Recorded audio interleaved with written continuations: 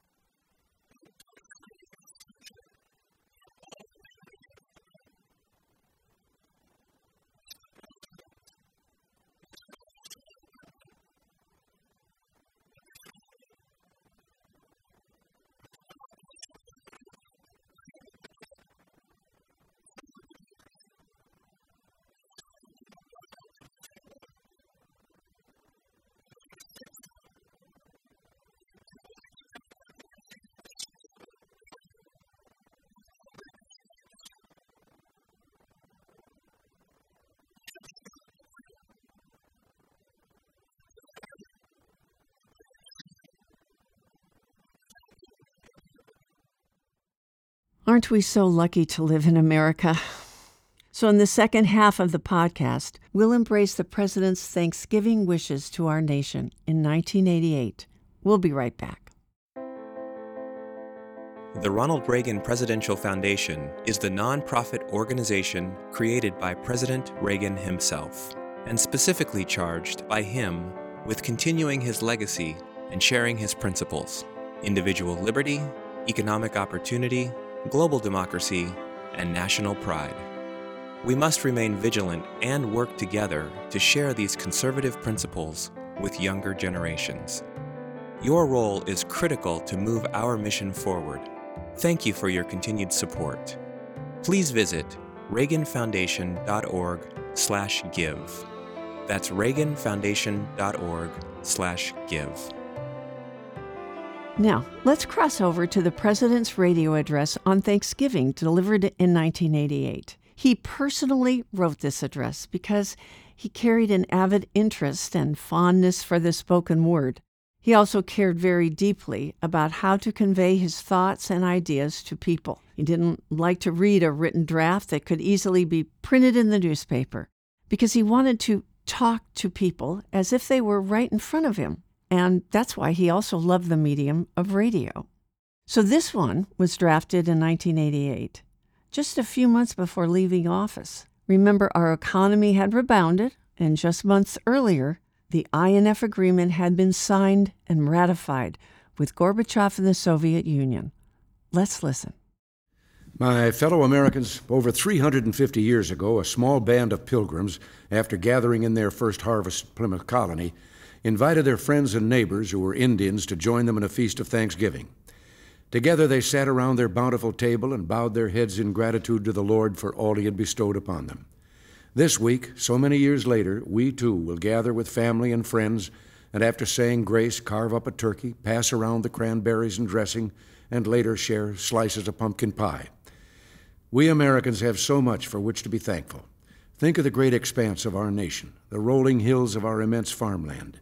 Even in years of drought, as this year has been, the plows and the sweat of America's farmers call forth from our good earth more food than we can possibly eat.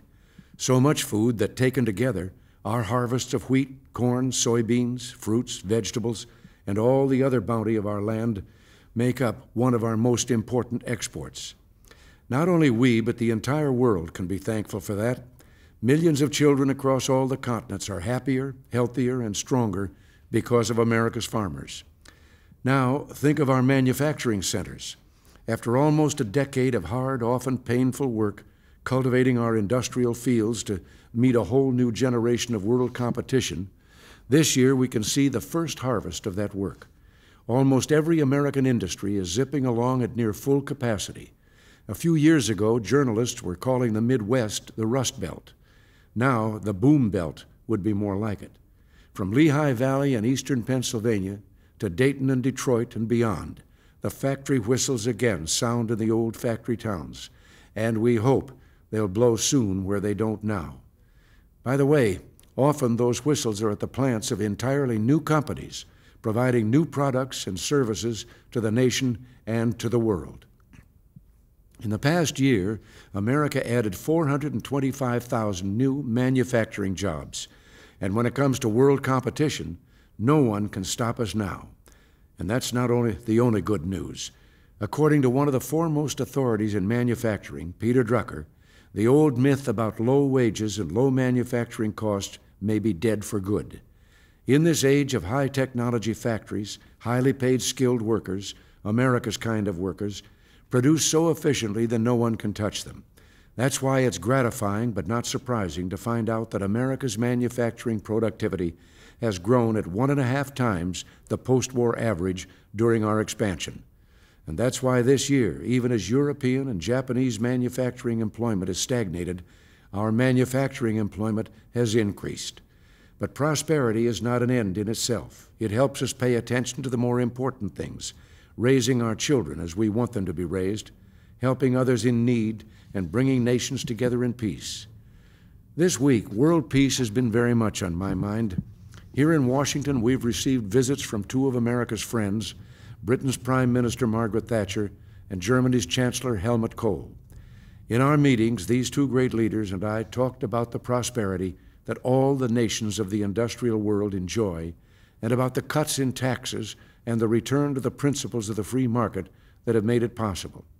And we talked about the success over the past 8 years of our policy of peace through strength.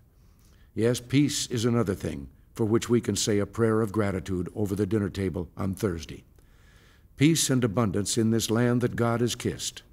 we will give thanks for these and one thing more, our freedom. Yes, in America, freedom seems like the air around us. It's there. It's as sweet, though we rarely give it a thought. Yet, as the air fills our lungs, freedom fills our souls. It gives breath to our laughter and joy. It gives voice to our songs. It gives us strength as we race for our dreams.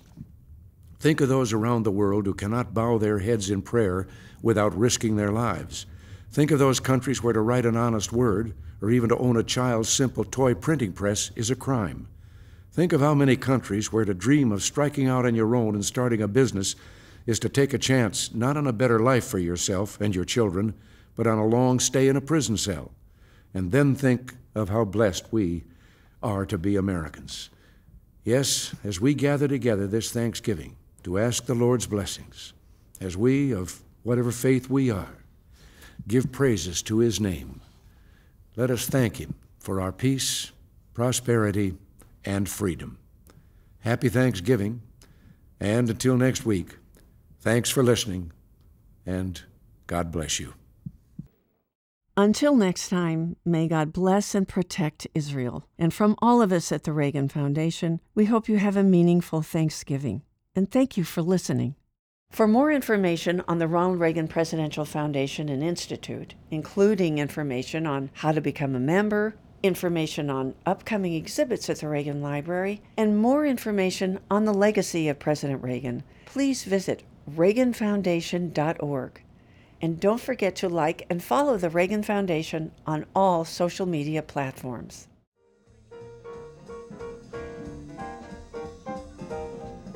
Don't forget to subscribe to the Words to Live By podcast in your iTunes or Google Play stores, and on other podcast platforms as they become available.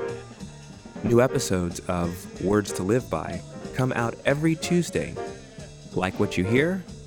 Check out our A Reagan Forum podcast, featuring great speeches delivered at the Reagan Library. New episodes drop every Thursday. And don't forget to follow at Ronald Reagan on Facebook, at Ronald Reagan 40 on Twitter, and Reagan Foundation on YouTube. Also, search for us on SoundCloud and Stitcher.